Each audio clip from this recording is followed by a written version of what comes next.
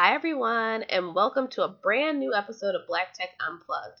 I'm your host, Dina McKay, and I'm so glad you've joined me for a new episode. Today, I have Fabian Elliott and Dee Secamella, the co-founders of Black Tech Mecca. They're going to tell us all about the organization, which is based in Chicago, as well as reports they're producing. I can't wait for you to hear their story and hear about the successes and also the fellow techies that we talk about that you should start following. So let's get it.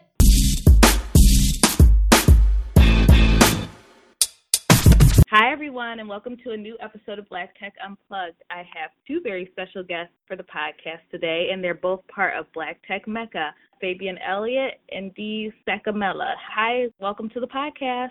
Hey. How you doing, guys? So, to get started, for people who don't know what Black Tech Mecca is, let's give them an intro. So, what is your organization and what is your focus? Sure. So I think one of the easiest ways we can explain this is that Black Tech Mecca is part think tank, policy shop, and an incubator for growth strategies for the Black Tech ecosystem. We also host an annual event called the State of the Black Tech Ecosystem that we've created to get leaders around the world that are focused on building strong Black tech economies together so that we can share ideas about how we go about growing them. The think tank part is really focused on our research that really looks at how we might go about growing Black tech ecosystems around the world. We're currently getting started in Chicago because Chicago has some really beautiful dynamics that work to its advantage that I think are also really interesting to explore. The policy section is really just based on the insights that we receive from our report. So the whole goal to unearth data that helps us understand what's happening in the Black tech community, those insights are really key to helping us understand as well what policies might either hinder the growth of the Black tech community or might actually aid its development. Our education section really is focused again on our programming, which is really focused on creating platforms for us to retell the story around Black innovation and the way that, we've done entrepreneurship in the past and how we're focused on building stronger innovation for the community in the future. I think that was a spectacular job. I mean, it's really just looking at, everyone's focused on, how can we be able to unlock the full potential of, the Black community and innovation and technology space. And I think what we're really proud of is how can we take the most systematic approach, to make that happen, leveraging data. That's great because that actually leads to my next question. So you rarely see tech organizations utilizing data. So what made you pursue that as your method for your reporting? Yeah, so at a high level, I think it's ironic that, we're living in the information age, and this is a challenge with the tech sector where big data, machine learning, and AI is not only the craze now, but the path to the future, in that we're not redeploying big data and analytics and these type of things to solve some of the challenges within the sector, especially when it comes to diversity and inclusion, especially when it comes to specifically the Black community. And so for me, I think it's ironic that this hasn't been tapped earlier and longer, more vigorously. But I think that's how I kind of view it from the big picture, is that it just makes sense to leverage tech and data and insights to solve problems for the sector. But I think what really illuminated it for me firsthand was just from firsthand experience on how we were engaging and supporting the Black employee group at Google and leveraging data-driven strategies and just becoming curious about how some of those best practices could be leveraged into a city and a community.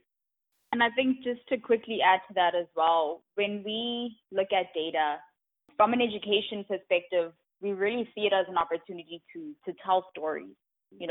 You're unearthing information and insights around the dynamics of a particular community and the way that we navigate spaces and the way that we create and the way that we innovate. And so this is a way for us to start documenting moving forward, that movement towards creating better communities, stronger communities, and better living conditions for our people. And so I love it because it gives us an opportunity to really find, to mine new information and to tell a different story about the community. And that's very true. But one thing I am thinking, so when you started creating your report, was it hard to find that data, or is data available and we just don't utilize it? Good God. So yeah, that's a intricate question to answer because it's a little bit of both. So first off, there is some data available, but some of the challenges that we faced throughout the research process is that for some of the key metrics that we wanted to be able to obtain, either sometimes they weren't being tracked at all, or they weren't being tracked specifically by race, or we were being all lumped in to a minority group. And so you couldn't really assess how the Black community was doing. So there are definitely some challenges as far as data availability, but there is, enough data and secondary data and ways that you can triangulate certain sources to at least get a better sense or better understanding than you would without doing without even exploring it.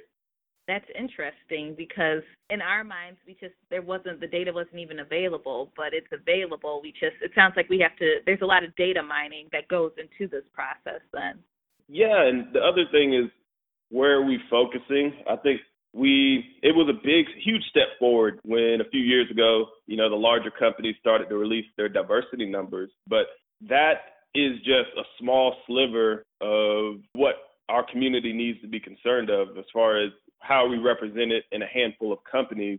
It doesn't tell the whole picture, especially when you think about it. We're looking at these companies, but what about our neighborhoods? What about our communities? What about our cities and states where where real life really happens and not just a corporate structure? And so I think that was a big step, but now it's really time to start figuring out, okay, what data is available beyond just these company reports. Right, and your report actually breaks it down very nicely. So let's actually dig into the report that you have available currently. So you guys describe the Black tech ecosystem in the report. Do you want to give the listeners kind of a description from your experience of what you would define as the Black tech ecosystem? Yeah, so how we look at the Black tech ecosystem is really based on three main tracks. So academic, corporate, and entrepreneurship, and the spectrum of engagement across those three tracks. So for example, for academic, you could look at K through 12, non-traditional paths, all the way up to, higher education and universities. For corporate, same thing, from entry level all the way up to C-suite, and, similar for entrepreneurship. And looking at what we call the folks participating in those different levels, what we think of as consumers, as well as the producers or organizations and entities that provide the resources that people need to either move up those tracks or to transfer tracks. And so what we really look at is the Black tech ecosystem as the culmination of the members of the Black community that are engaging with their local tech ecosystem. So a micro ecosystem of the larger tech ecosystem. To add to that, it was important for us to really define or at least articulate the structure of this ecosystem, because a lot of the times when we're talking about tech, right, people automatically think about entrepreneurship, right? And while that is one vertical of the ecosystem, we still have to consider the two verticals that are also at play. And so we wanted to create the structure and, really propose it for the community to use as they think about their initiatives, because there's an entire ecosystem at play here, not just one vertical. And there are dynamics at play as well that help them move together, right? Like you might start off in the academic track and then move into your corporate, or maybe go from academic into entrepreneurship. But the whole idea there is that at every interaction, there is a resource that is required or needs to be exchanged for you to make that transition. And so we want to make sure that we understand from a data perspective what information can we gather about each of those tracks, and then where are the resource gaps, right? Can we understand what those resource gaps and what's causing the lack of those resources as well? So it was just important for us to have that holistic understanding of all of the players that are involved, that have a stake in the Black tech ecosystem, and how they go about navigating it. And I love that you touch on the different verticals that are in the Black tech ecosystem because, like you said, a lot of people focus on the entrepreneur part, and there's a lot of people who are working in corporate in the tech sector, but those are kind of the forgotten group. We have to consider it, right? Like just in Chicago alone, when you look at the Computer Science for All initiative, it's a fantastic initiative, right? This is a fantastic feat for Chicago. But I almost felt as though, so the Computer Science for All initiative it's an initiative by the CS for All cohort under Chicago Public Schools that has introduced computer science as a core subject, right? So now CPS students have to graduate with a computer science requirement. And the beautiful thing about this is that when we talk to mainly entrepreneurs in the space, right, in the tech space, Black tech entrepreneurs, the one thing that I've always heard them say is, I wish I found tech at an earlier age, right? Like, I wish I got involved with technology from an earlier age, not when I was much older. And, you know, when I hear the criticism sometimes towards, you know, this initiative, because obviously there's a lack of resources, right? It's difficult to get all these teachers transitioned and to get all the funding that's required for it to be successful. But the reality is that we have to start building this conversation around technology and around innovation and building stronger tech economies needs to start at that level from your K through 12 experience, right? Our kids don't need to just stumble upon tech at some point in their lives. We have to be intentional about providing them with a space where they can explore it, learn the skills that they need to for it. And if they choose to go into it or not, it shouldn't really matter because, you know, there's so many subjects I'm sure that we all learned in school once upon a time that just weren't important. But, you know, computer science skills, I think, is the one skill that is really going to help us strengthen our economies in the future. And I just want people to be mindful of the fact that, you know, technology it's an imperative in all of these different verticals. And we need to do better in supporting initiatives that are really working to change things at a systemic level. And create that table for our kids to sit on so they can make decisions around what our communities look like in the future. I totally agree. I know for myself personally, I volunteer with organizations like Black Girls Code, where you're trying to help young girls and young men try to get into the tech and understanding of tech early on. But I really hope that more cities take on the initiative that they have in Chicago, where tech and learning how to program and just the whole computer science initiative is taken earlier in a student's career. So hopefully that'll be something that will pick up in the future. It is. It already has, right? Like we've seen New York as well. They've taken on the CS4 initiative, and they've pumped millions, and I mean millions into this thing, right? The White House as well, they heard about the initiative, loved it, and so they did the gentle borrowing of the initiative. They took the name and everything, and so there's a CS for All, cohort under the White House as well. And the beautiful thing about this, that I have to mention that I think is critical for the Black tech ecosystem is that the woman and the leader behind, the policy that eventually instituted this was a Black woman, right? And this is what it looks like for us to have a seat at the table and to really fight for computer science as a social justice issue for our kids, right? Like this is what it looks like when we have people in our own community fighting for that type of equity. So I'm not going to labor this too much. It's just that other markets have taken this thing on, and I think Chicago can do a better job of standing behind its initiatives, initiatives that are born here. Right, and I love that you mentioned that it was a Black woman who started the initiative, because a lot of people, if you didn't say it, probably would have no clue who started the initiative. And it just goes to show that we are coming to the table with ideas. We do have a voice in this arena, contrary to some belief.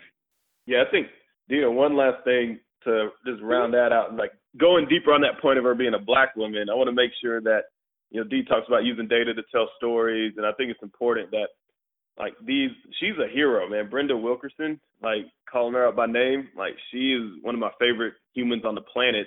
And I think it's interesting how that the recent announcement that came out this past week is she was just appointed as the new CEO for the Anita Borg Institute. Yeah. So she went from, driving this local initiative to now being like arguably one of the most powerful tech organizations, period, but definitely for women. And like now there's a Black woman heading that up. So like I can't wait to see what she does with it and that intersectionality and how that really manifests itself. Right. When I saw the Anita Borg announcement, I was so excited and so glad that they chose her. She's such a great person. Very deserving. Speaking about being around deserving women, headed to Afrotech this year, Black Tech Women is hosting a brunch for all Black women in tech November 12th, the Sunday after the conference. They invite you to connect and share experiences over great food and bottomless mimosas. Tickets are on sale now and can be purchased at blacktechwomenbrunch.eventbrite.com. Hope to see you there. So, from your report, we have the whole picture of what the Black tech ecosystem currently looks like. What do we need to change so we can have a healthy Black tech ecosystem? The simplest answer to what a healthy Black tech ecosystem looks like is based off of our assessment framework. And so what we've been talking about to date with the 3 tracks, that is our BTE, Black tech ecosystem map. So basically how we visualize it. But the other key component is our Black tech ecosystem index, which are our 13 success indicators that we use to assess the health of a Black tech ecosystem. So the blunt, though this isn't the sexy, I'll give you the blunt answer and then a sexier answer. So the blunt answer is a healthy ecosystem is based on those 13 indicators and the metrics we have tied to it, like density, fluidity, connectivity, talent, culture, diversity, all these other things, that those metrics are positive, and that on our BTE scorecard that we use to actually provide a numeric score for an ecosystem, that those scores are moving up and those metrics are moving in the right direction. So that's the nerdy, geeky answer of like, what does a healthy Black tech ecosystem look like?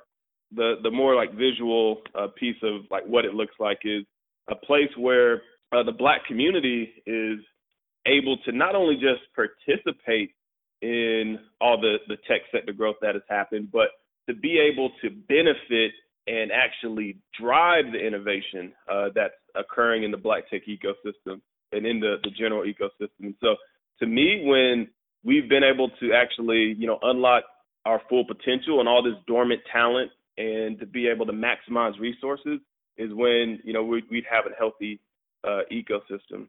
I don't know, what would you say, Dee? I think you've touched it all. But the important thing to note as well about this, the BTE index, is that at the core of it all, we want to understand what success looks like, right, for Black people in technology. And I think that's an important question because we're not asking for any other faction or any other group to define success for us. I think it's imperative that we define what success looks like for ourselves.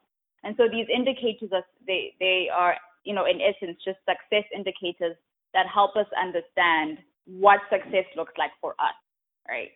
Because I think it gets difficult when we're constantly trying to create communities that sometimes mirror other factions who have certain resources and access that we may not have. So I think we need to pace ourselves when we think about the growth of this ecosystem, and we should really just get better around defining and structuring our own communities so that we can really put ourselves in the best position to define what success looks like for us. And that's a great point that you mentioned, Dee, is not rushing, because a lot of times we feel like we have to rush and be the first one to do something. And it takes time to build the right community and to have the right people in place. So I like that you pointed that out. Fabian likes to say a lot that, we're at this point because it's taken centuries and centuries of discrimination and abuse and systemic dynamics that have really put us behind in certain areas, but culturally we remain relevant, right? So it's going to take as long a time really to undo some of these things, right? Like you're not just going to put together diversity initiatives and think that you're solving something. In fact, that's so counterintuitive, and it's one of the things that tends to irritate me a bit about the diversity and inclusion conversation, right? That it doesn't get to the core of the issue, and instead we have people funding initiatives that really aren't going to help us move the needle forward in any way. But it really does irk me to see that because it's not helping. Yeah, the last thing I would say too is like when like my perfect world of like how a healthy Black tech ecosystem would operate, because we were talking about a lot of the outcomes and what would that look like, but it's having, high connectivity between the leaders and folks that are doing work, in the space, and connectivity meaning, communication flow, and then having coordinated action taking place towards measurable growth. So where we have these benchmarks of where we stand with the BTE index and scorecard, and that we have a plan on how we're all going to work together and contribute to move us forward. Because when you look at the Chicago ecosystem in particular, you look at 1871, you look at the Polsky Center, University of Chicago, these are some of the same handful of folks that are going around and launching 1871, launching Matter, launching Polsky, and they're coordinated, they're organized, and they know what they're doing. And I think if we're trying to contribute and move forward in the ecosystem, that we need to be able to learn from that and have our own type of coordination that works for our community. Yeah, it's a very tight network. Yeah. Like once you realize how the same players are the ones that are establishing some of these key incubators in the city, you realize, what dynamics are really at play here. Yep. And that we've got to do better. Isn't it crazy how you see how everything is connected once you jump in and you're involved in the actual movement of how things are working, and you're like, well, everything's actually really connected if we, actually took time to think about it. And that's what an ecosystem is about. It's, these different elements that are interconnected and working towards the progress of one vision. And that's why it's important for us to start looking at what those elements are for us and how we coordinate them better. Right. And Dina, this last thing I'll say on this point is that this is common sense.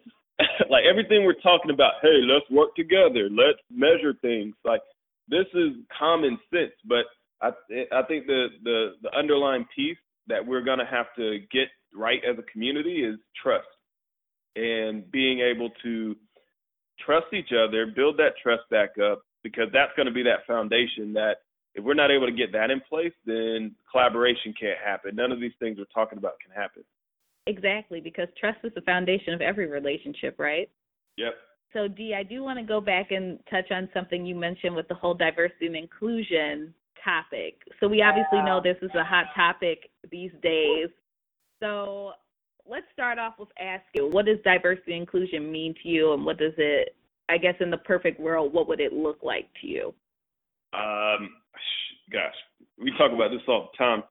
For me, diversity and inclusion is an opportunity, especially in the tech space, because I think for the Black community, it's not our silver bullet, but it's a nice shot to be a catalyst to help us kind of accelerate our progression forward. And so how I kind of see it is, hey, if this is now a highly relevant topic and people are all for diversity and inclusion, like we need to take that tailwind, for Black empowerment and to move things forward. So when I think about the diversity and inclusion space, this is just, Fabian's perspective on it is like, okay, cha-ching, this is our opportunity to get in on this action, as a community. I acknowledge that it's important for the overall community, city, and industry growth. But for me and what drives our work at Black Tech Mecca, it's, looking at it as a tremendous opportunity for our community. Yeah. So I think in addition to that, for me, right, as I don't speak for anyone else. It has value, and even for us talking about Black tech ecosystems, it helps to contextualize the work that we want to do, right? Because it's a hot topic and it's on everyone's tongue and everyone's forward, and this is not just in tech, just across industries, people are fighting for D&I, right? Or they are advocating for D&I. But for me, I think that when we're talking about empowering communities, for the BTE, for the Black tech ecosystem, diversity and inclusion becomes a product of the work that we do when we empower our community, right? So empowerment is what leads my my intentions. And I think D&I becomes a product of that. It's a byproduct of it. And I just want to work to really empower the Black community, to use all the creativity, and the ideas and just the lived experiences that we have, to continue innovating. Because this is not a new conversation about us just coming in and really innovating. We've been about it, right? Just even across the globe, when you look at Black and African culture, there are a lot of businesses and ideas that we have inspired, right? Let's not even start talking about gentrification and how people can just extract value from us as a community and then throw us away as the value provider, right?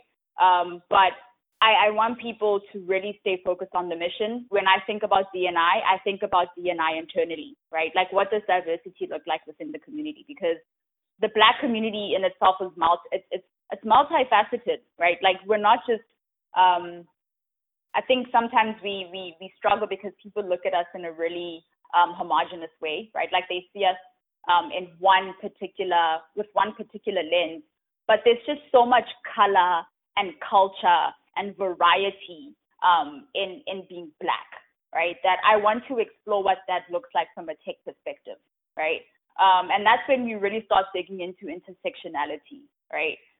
What's happening with Black tech men and Black tech women, and the LGBT community within the Black tech ecosystem, and the disabled community within the Black tech ecosystem. And when we're thinking about these initiatives, are we being intersectional, right? Like, what are the different opinions and perspectives that exist within this ecosystem? Because we need all of those perspectives to build this community. This community isn't going to be built by one perspective with a group of people that agree about everything. That's just not how it's going to work. So I want to explore some of those internal dynamics. That's what diversity means to me. That's what inclusion means to me. And I think that if we can just focus on empowering our communities, we're not going to be so hell-bent on fighting for D&I when it comes to the corporate sector, which I'm not saying doesn't matter. I think it's valid. But I do think that we need to keep things in perspective and not forget as well that there's a stat, and I can't remember where it comes from, but the two top employers for Black people are Black businesses and the government, okay? So if we want to see more Black people working in tech, we need to encourage and empower innovators and entrepreneurs in our community to start businesses, to start employing Black people. So that's D&I for me. And that's very, very interesting. I mean, it's great points. It's just crazy how you can ask so many different people what does D&I mean to them, and the definition is different almost every time. There's no one complete definition of what diversity and inclusion means. And I really appreciate that you said we need people in our community, if they start these businesses and they're entrepreneurs, to actually look at their community to hire and support their business. And it all goes back to what Fabian mentioned about being a team and working together and having that trust. Right.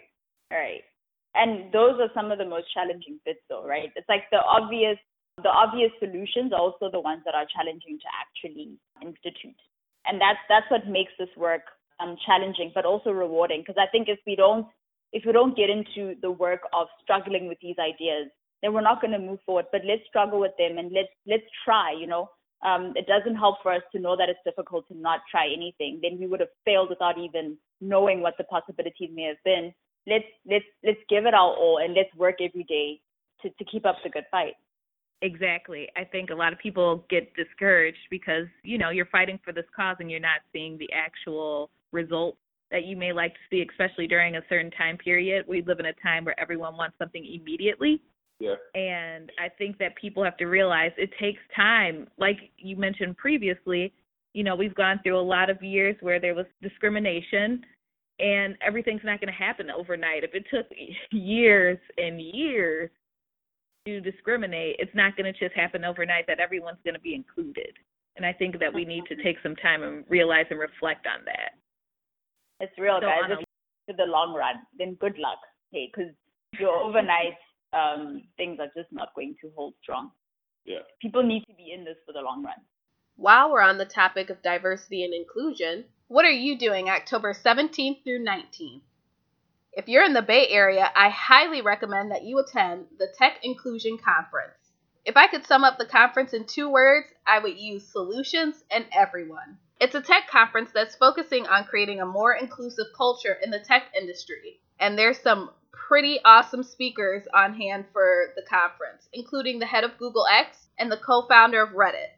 Also, if you're looking for a career change or job in tech, Tech Inclusion is hosting a free career fair on October 17th, so make sure you register at sf17.techinclusion.co. Hope you can make it. Now let's get back to the episode. And on a lighter note, you guys are in it for the long haul because you have a second part of your report coming out. So can you tell me a little bit about what's going to be in the second half of your report? Sure. Faith, take it. Yeah. So, we've been really thrilled with all the engagement we've had for our initial report, and that was just the appetizer. That was just the thesis. This is how we conceptually think about things. But what makes our next report on Chicago so exciting coming up is that it's a tangible application of the concepts and ideas that we talk about in our first report put into action for a city. And so this type of assessment or analysis for the Black community, by the Black community, for the tech community, has never been done in any other city. And so we're really excited to be able to release that, because what we've done in this study is applied the framework that we have, 13 indicators, looking at the academic, corporate, entrepreneurship track, and pulled as much data as we could possibly find in our findings and insights. And so what I'm really excited about is where it's the perspective and information that's going to help to share on where Chicago stands and how Chicago stands in comparison to some other markets. So in a few areas of the report, we compare Chicago to 11 other markets. And so I'm just really excited for being able to, produce and manufacture new information about the Black tech ecosystem that will not only help us continue to do our work and move forward, but will help empower so many other folks who are either already doing work or want to get involved. Yeah, and just also integral to this report is our ability to just sort of shed light on some of the gaps, because we want producers in our ecosystem to roll up their sleeves and get their hands dirty, right? So if you see a gap in there and you have an idea for an initiative, or you're asking yourself what your contribution can be, look at some of the gaps that exist that our report shows and get involved, right? Contribute. It's a community effort. And just, again, like I said, be in it for the long haul. Like, don't think that it's just going to be an overnight solution that works, but look at the gaps to find an opportunity for, where you can personally contribute. And where can everyone get the report, the first one and the second one? So they'll both be on our website. And first one's there right now. So the first one is already on the website. The second one will obviously be in the same section. And even as we promote it across all of our social channels, if you look there, you will find a link to the site and to the report through one of our platforms. Yeah, but a pro tip would be anyone who wants to make sure that they don't miss it, I'd recommend that they go to our website, blacktechmecca.org, and sign up for our email newsletter. Right. And so then when we blast it out, when it's first ready, it'll be in your inbox, and you don't have to stalk us on social media if you have better things to do. Right. So interesting enough, you mentioned something in the report that I was actually going to ask you as a question.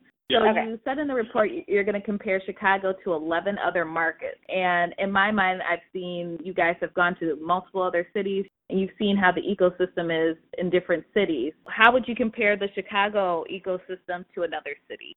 Yeah, I'd say we could just go with our most recent example. Last weekend we were in Grand Rapids because they were having their very first dedicated diversity tech kind of mini summit, over the weekend. And so we went to speak with them and share lecture on our framework and what the work we're doing in Chicago. And I think this is a trend that I've noticed going to other cities, is that different cities are just at different parts of their maturity process as far as a general tech ecosystem and as a Black tech ecosystem. For example, here in Chicago, we have so many different initiatives that now it's about, hey, how do we keep score? How do we better work together? Versus in Grand Rapids, they have one organization that's doing anything for Black tech that we're aware of. They only have one organization doing anything for Black tech in Grand Rapids. So the Midwest Tech Project were our hosts and who we were working with there. And from our conversations, they're the only folks that are definitely active. I don't know if there's any like legacy groups that might have a presence but aren't really on the scene. But that was just one of the stark contrasts where it has its pros and cons, where in Chicago, we got to figure out how to play nice together and move forward together. But the opportunity they have there is, even though they're kind of starting from scratch, they can use some of our principles to like really build something special from the ground up.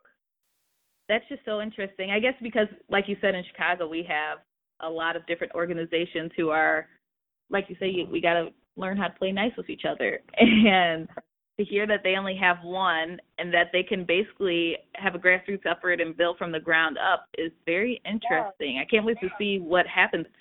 Yeah, I mean, Grand Rapids is one, and then, like you said, we have been kind of touring lately, and even last year I did a 5-city tour with NBC Comcast, and it was similar, like just going to different cities and seeing like what's happening, and that's one of the main pieces that kind of stood out to me was just we're at different parts of the journey, but we can all learn from each other as well, and there's a big opportunity for knowledge exchange and even service and deal flow exchange, where being able to build up interconnectivity between these different cities, I think is going to be something really interesting, because that'll make it more advantageous for anyone, as far as if we're just in Chicago, not only being connected within Chicago, but if you have an offering, a service, or a product, being able to use that interconnectivity to engage with other cities or get deals in other cities, I think that would be really interesting.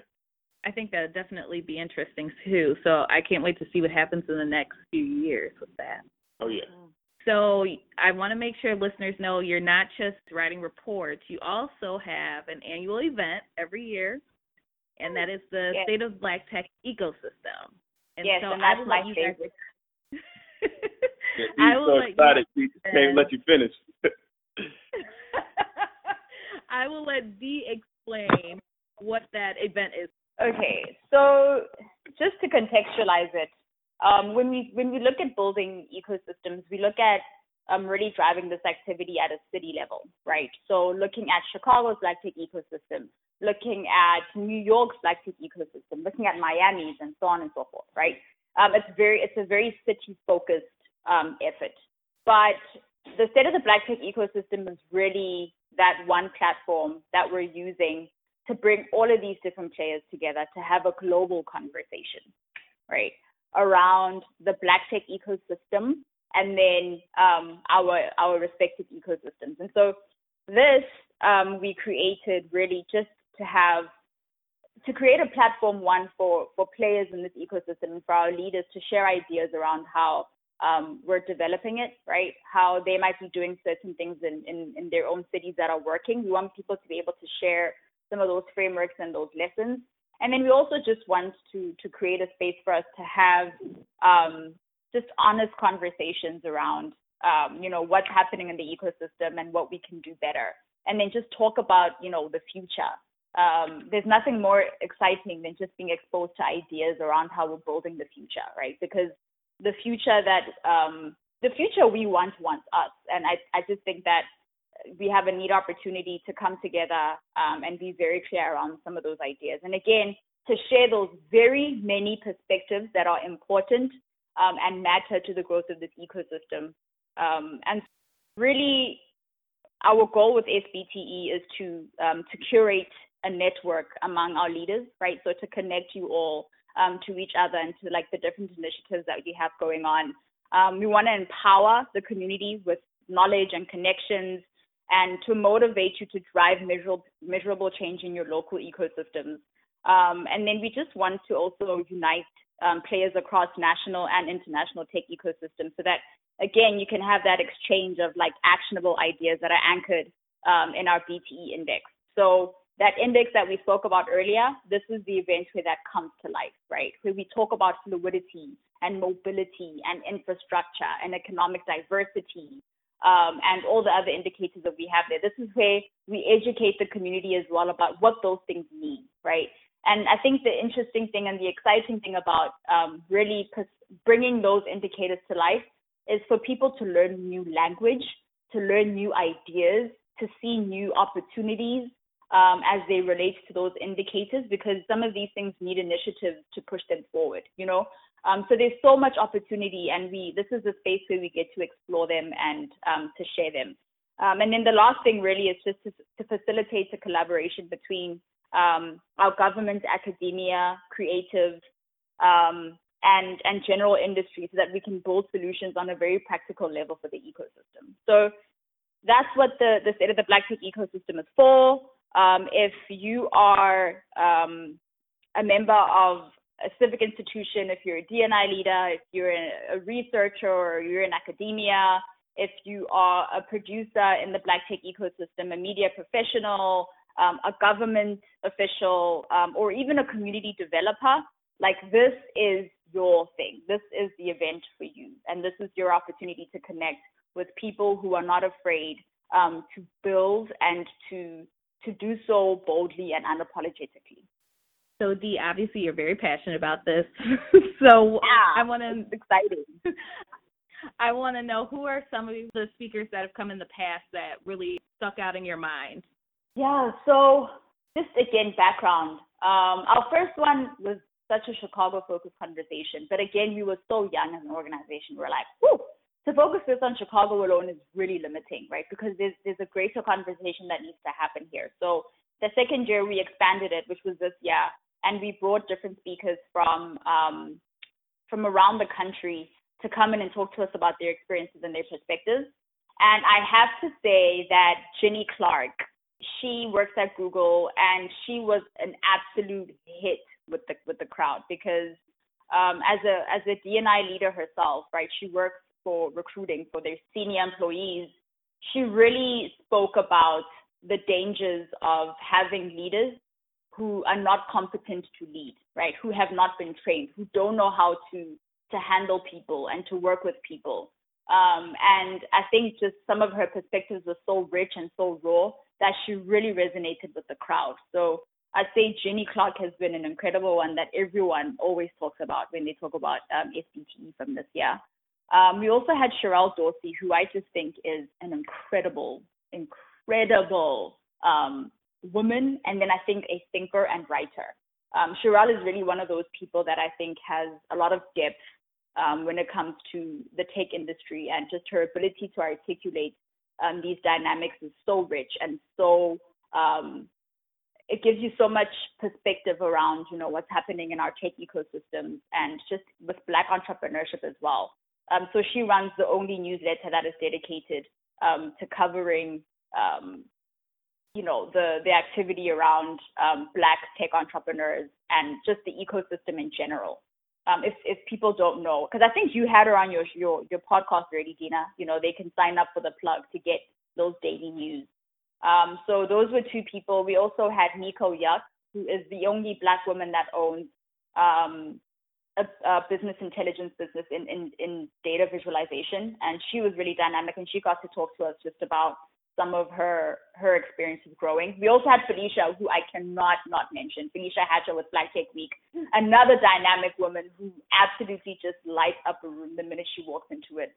She's got so much experience and depth in the innovation space, and her goal really is to rid Black communities of innovation deserts. So those are some of the people that we've had. We're looking to bring on even more dynamic people for the next one. So people need to stay tuned, because this is going to be our most exciting one yet. Yes, and if the listeners sign up for your newsletter, then they will get that information firsthand, right? Exactly. They will. And there are a few announcements coming up quite soon, so, you know, get in on it. I know I'm signed up. And also, I just want to put in a plug that So when I saw Jenny Clark speak at speak at the event, so I was a Jenny Clark stan before she spoke there. I actually met her. I was doing volunteering for an organization that's first generation college students and being a mentor to them. And she came and spoke to the group, and she just has this way of drawing you in from the first 2 seconds that she starts talking, and you're just like, I gotta know this lady. And then she was speaking at SBT, and I was just like, oh my God. She literally just makes you feel better about yourself, or at least she gives you perspective that it empowers you, because it makes you realize that, you know, when you're talking about D&I, that you're not crazy, and that a lot of these efforts are just a waste of time, you know. And she'll tell you straight up, right? Like, stop, don't just pump money into these community initiatives. Like, what's happening on an internal basis, right? Like, is the work that we're seeing with your corporate social responsibility reflected with the teams and the kind of people that you're hiring to run your company, right? Like, are we seeing that same type of seriousness when it comes to D&I? So she's really cool with that. I love her. I love her. And actually, people who want to see the past SPTE events, they can find that on your YouTube page, right?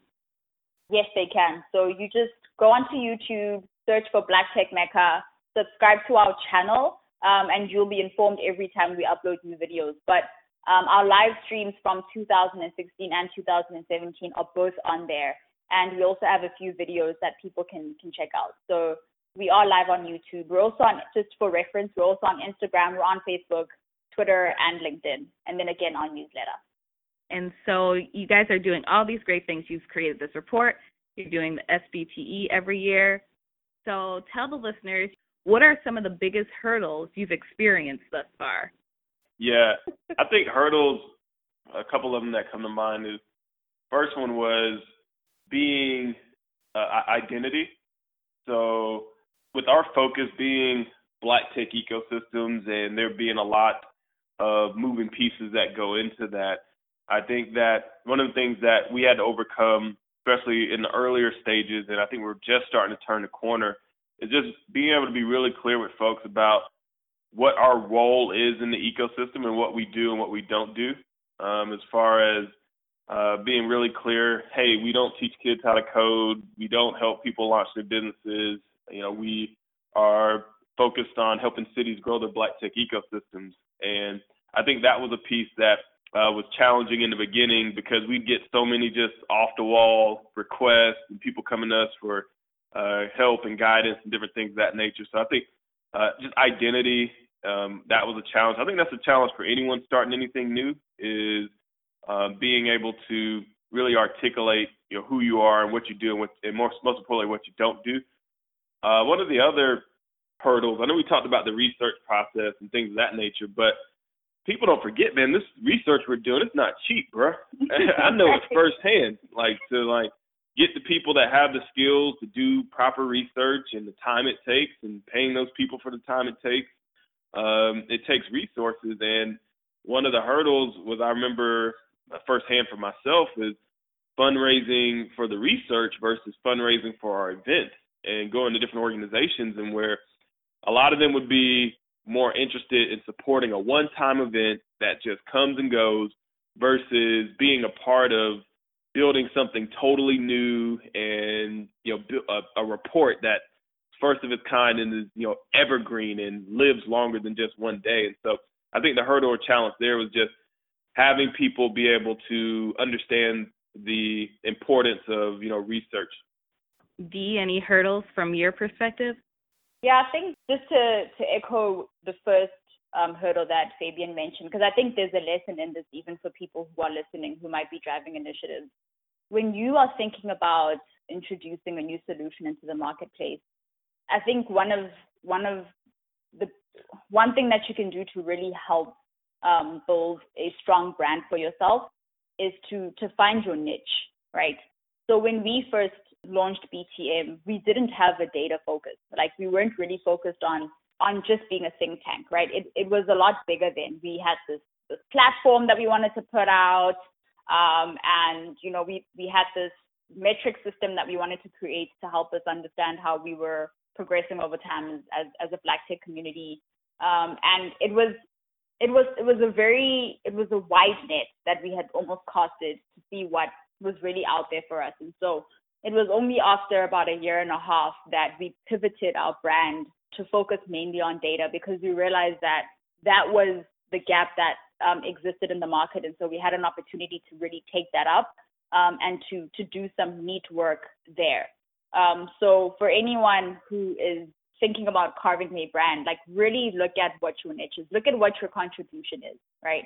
I think the best way I can articulate it is based on how we think about research and how we've also been, guided to think about research as a conversation, right? What conversations exist out there, and what is the new perspective that I want to add to this ecosystem, and how might I build a brand that is really focused on it and help people understand who I am and what they can get from me. Because sometimes when there are too many options, people just feel way too overwhelmed, right? Like narrow it down so that you can articulate something that is coherent and really digestible.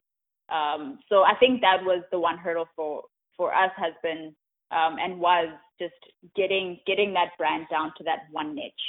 So when we finally arrived at it, everything began to make sense around how we structured our team, around how we structured our goals, around how we structured our fundraising. Everything just became so much clearer when we had a particular focus that we could set our sights on.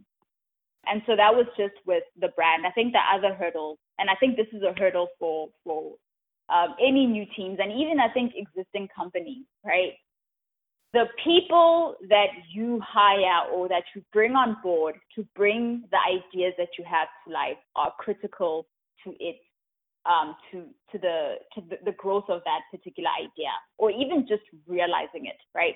You could have the dopest idea out in the market, but if you have the wrong people behind that thing, it is going to fail, right? And you could have the most, basic idea, but if you have dope people behind it, they can make that thing look like a shining star, okay? It can have a lot of impact. So I think the other thing for us as well has just been people, right? Like who are we putting behind these initiatives that we're creating that can help us, really make them impactful? Be very careful about the people that you bring on. Very, very careful. I can never stress it. Like it's a pain point, guys, but be careful about the energy that you bring on your team, the experience that you bring on your team, and the mindset that you bring onto your team as well. If there's one thing that you scrutinize to the end, let it be that one thing. And those are two great points that I'm so glad you highlighted, especially identity. I think a lot of people forget the notion of if you don't have a mission statement or your values, you'll almost fall for anything because you haven't defined what your identity is. What kind of partnerships you're looking for.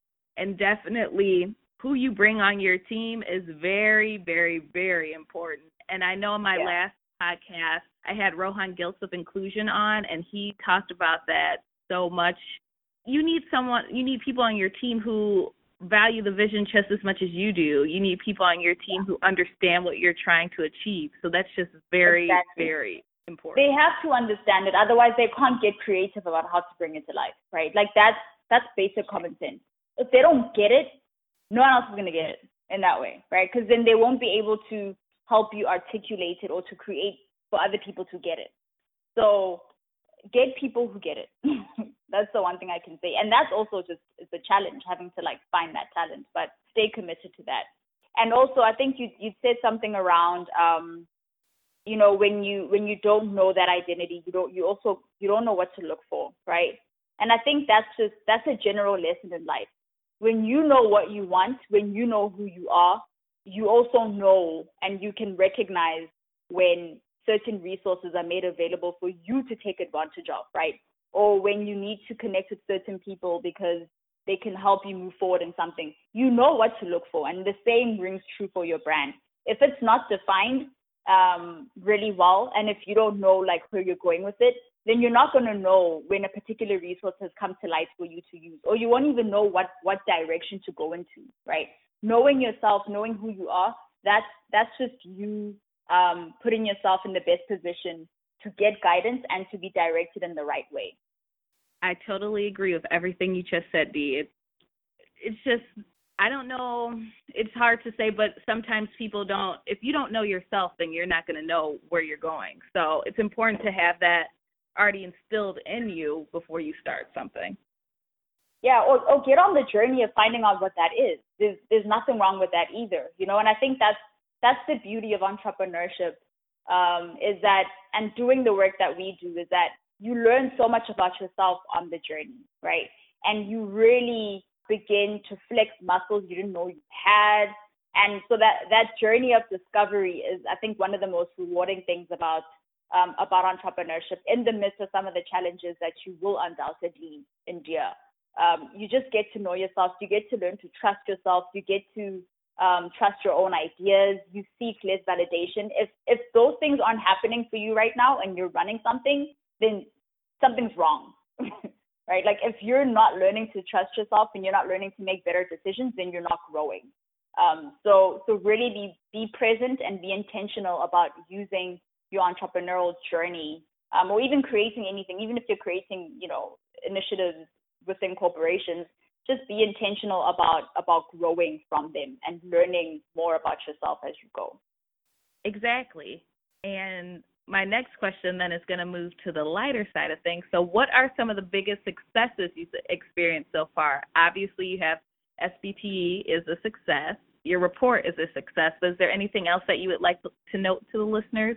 Gosh, I mean, those, especially the report and the research process, like I that is probably, in my mind, one of the biggest success, because it's the foundation to guide all of our activities and where we put all our energy moving forward. So, I mean, I think those have been our most tangible contributions to this date. Anything else would be, like, I'm not going to count media coverage and like those type of things, because it is what it is. Soft.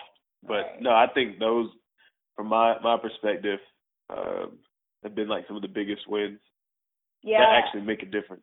Yeah, and also just, with when people email us and tell us that, hey, like, your guys' report has been so helpful in helping us, make a case for resources to come into our neighborhoods.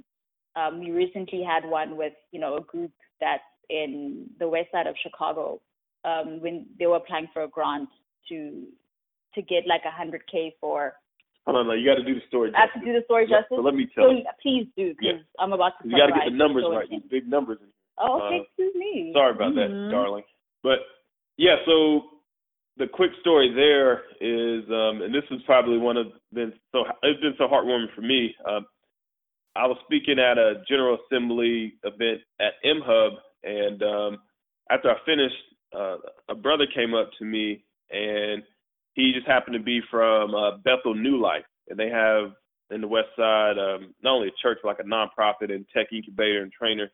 And he told me that, I congratulated him on, they had recently received the Blackstone,